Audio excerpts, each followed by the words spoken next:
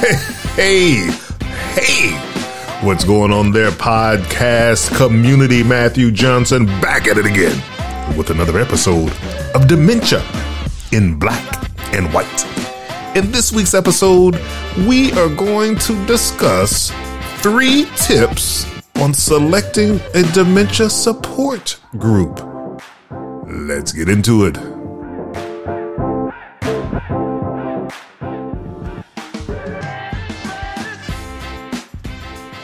Alrighty then, let's talk about this. This is so important, and I don't know why I didn't do this podcast topic earlier, as I have personally been involved with a couple of support groups for just about a year now, maybe even longer. And the value received has been enormous. I can't say enough about how much not just information, but the emotional support that comes from these support groups. I'm involved in 2 actively right now, and how they have made my journey certainly much easier to bear. And so I thought, let me find some article around what you should look for, because of course, as I went out to do this, I just went to the local support group, that's right here in my area. And that's not one that I'm involved with today. And, of course, if you're in the beginning stages of this, you're going to just, of course, reach out to the closest thing or whatever it is that's available to you. And there's not to say there's anything wrong with that, because even that group, though I only went once, I got some information from that group. And so you're probably going to be able to get information from just about anywhere you reach. There's a lot of good-willed people out here that are willing to help. But to the extent you can find a group that supports you and is good for you, then of course that will encourage you to go back, and you will be able to get more from that group than you would if there were some challenges or there wasn't just as good of a fit. And so this article, and it's dated February 11th, 2020, which was about the time I was out kind of looking for support groups, interestingly, but I didn't see this article until now, of course. And it is written by Linda Abbott, ABBIT, Community Outreach Manager at the Alzheimer's Family Center. And so if you wanted to Google that organization and that name, Linda Abbott, you can probably find this, or 3 tips on selecting a dementia support group is the exact title of the article. And so I'll go through these and, of course, offer my 2 cents. I'm always throwing my 2 cents in there as I list what she says are 3 tips on selecting a dementia support group. And I'll just say the 3 tips in summary and then come back in details. 1, shop for a support group you'll feel comfortable in. 2, give a support group meeting more than one chance. I didn't do that. 3, don't feel you have to go to every meeting to benefit from the group. So those are the 3 tips, and let's take this first one on. It's wise to shop for a support group that you'll feel comfortable in. She says, asking your primary care physician, clergy, or looking online are some of the best ways to gather a list of possible support groups to try. Google Alzheimer's support group near me or dementia support group near me to find local meetings. And so that was, of course, it sounds basic, but again, if you are being thrust upon with a bunch of responsibilities and, it can be overwhelming, these basic things you may not think about, but I think that is good advice, actually. That is a good place to start. Dementia support group near me. You can ask Siri. I'm probably going to set off some of your phones right now. Hey, Siri, dementia support group near me. Mine, actually. just came on right One here. option is Ply Gem. Oh, okay, mine actually just went off. I'm trying to accidentally set off your series, and I actually accidentally set off my own. Anyway, it is that simple to begin. Just to ask your phone, your whatever, Google, to provide that information. And the chances are, again, as you do that, there might be some ads if you're on Google that pop up first. People might pay to have their company or service pop up first in a Google search. Recognize that you may have to go down to the bottom of the screen or scroll to the next page to really get the, kind of the raw information, not that information that's trying to sell you something. So be aware of that. And then she also says, when you attend a meeting, consider these factors: the physical setting, group demographics, leaders' style, and the meeting format. So these things are all important. And this is, what for me led me to go to the one meeting that I went to. Again, wonderful people. But I'll get into that in the second bullet, since that second bullet is the one that says give the meeting more than one chance. But paying attention to the group demographics, the physical setting, there are some that take place, and this one was an in-person one, again, just ahead of the pandemic, or was it during the pandemic? Were we already? I don't know, but it was in person, and it took place in a restaurant, which was fine because, that's a good place to socialize, and can't say enough about the socialization being a key part of the support group meeting. So it's not just about getting information, but it's also about being able to socialize with people that are on the same journey as you. And by socialize, I don't mean just, always, of course, talking about the dementia and the negative things associated with what you're dealing with.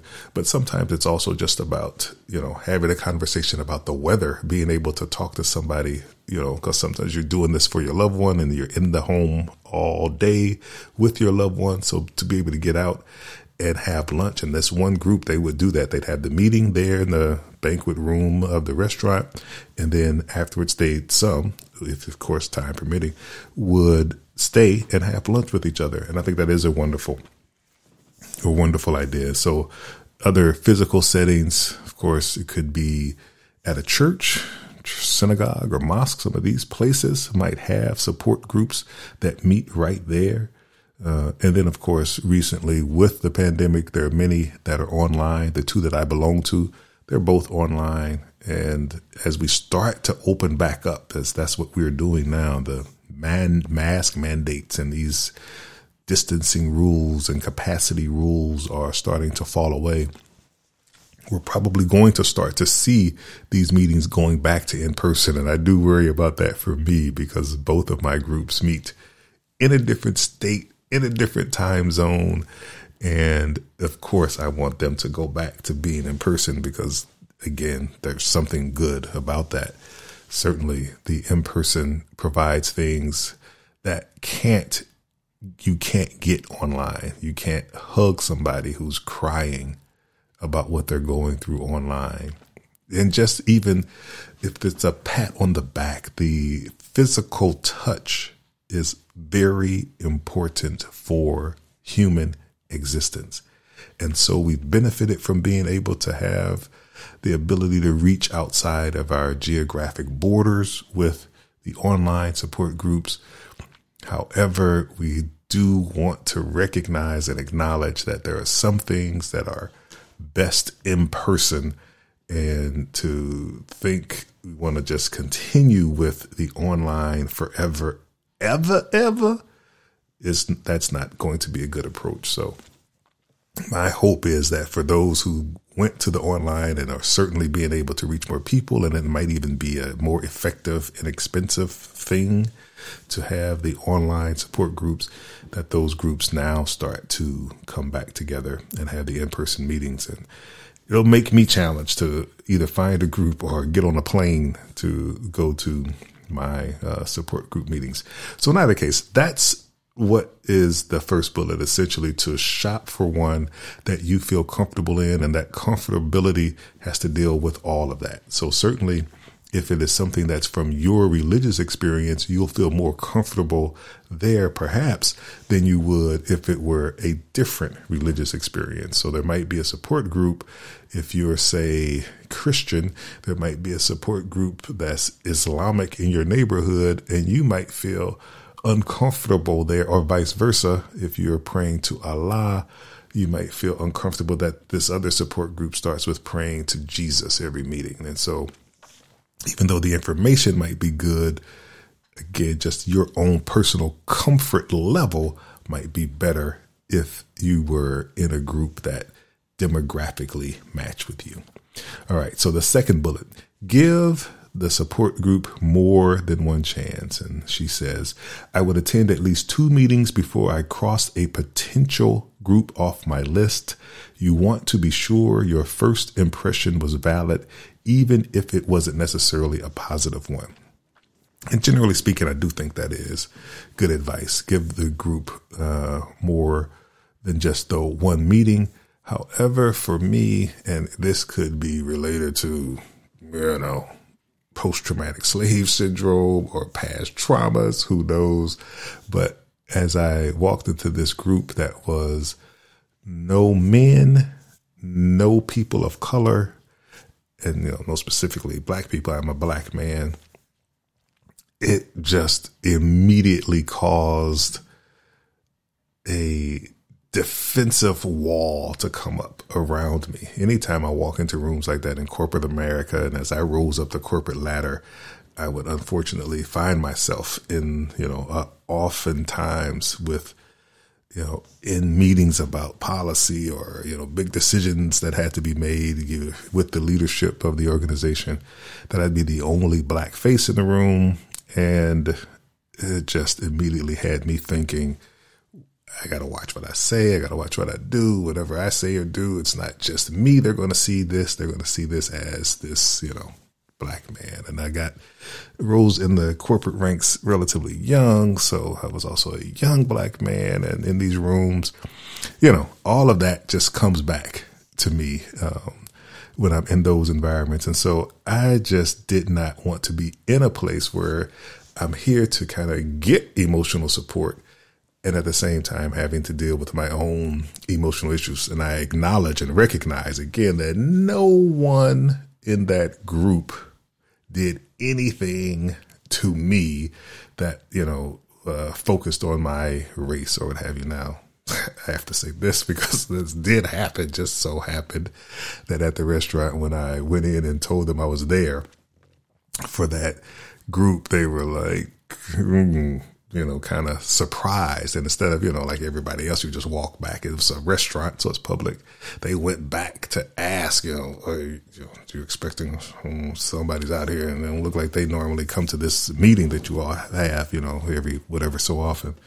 So I got that from the host person at the restaurant, but the people were just very kind and very supportive. So this was on me in terms of just not feeling comfortable. And that was the first bullet, to feel comfortable.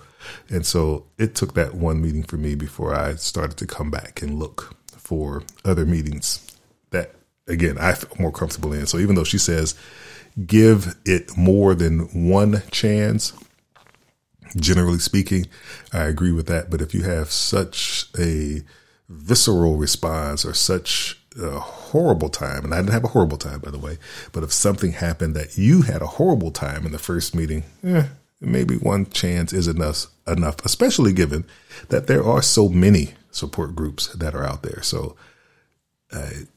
part from the author on that particular point, but generally speaking, I can see that you should do that as well. Give it more than one chance. Then the third one, don't feel as though you have to go to every meeting to benefit from the group.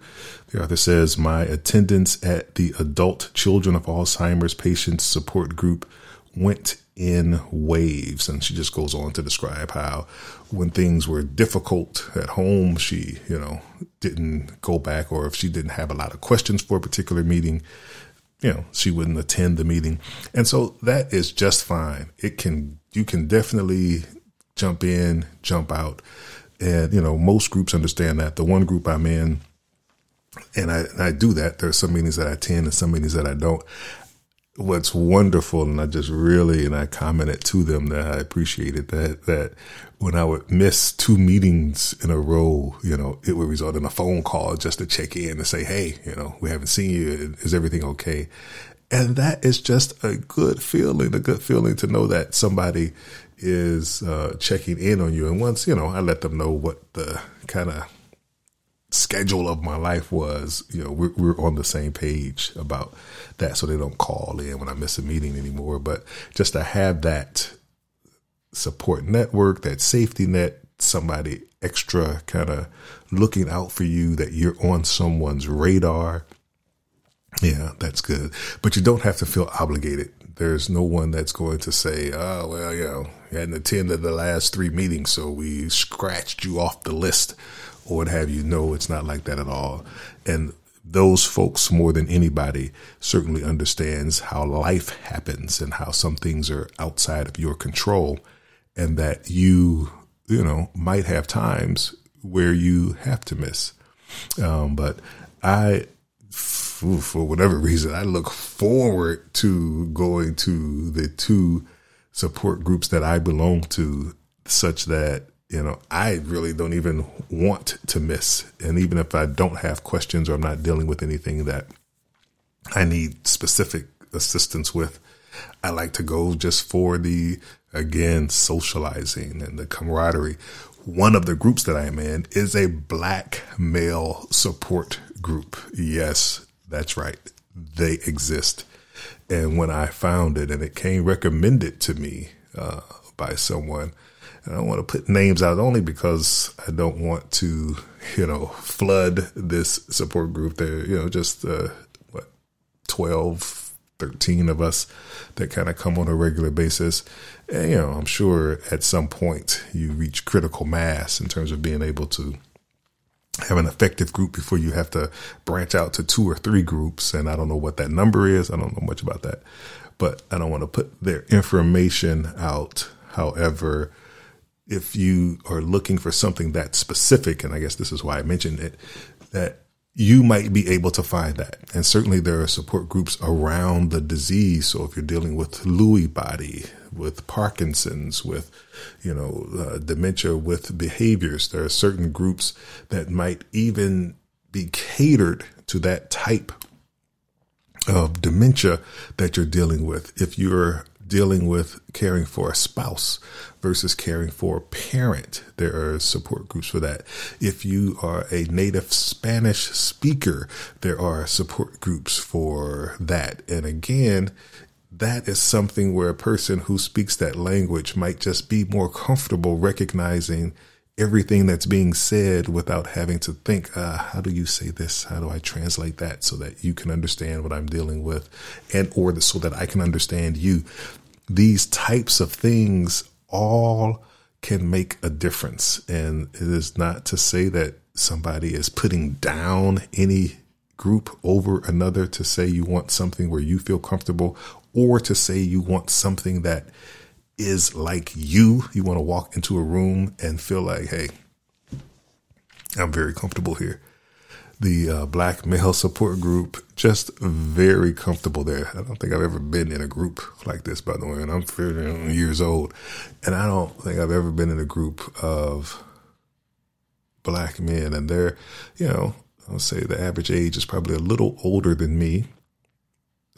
But just very successful brothers. They're doing the thing. We'll again socialize and have conversations around things that are going on in the world, investing in real estate and the issues of dealing with tenants and, just all this type of stuff. And just to have that camaraderie, in addition to then also sharing an emotional journey of what we're dealing with, some caring for their parents, some caring for their spouses.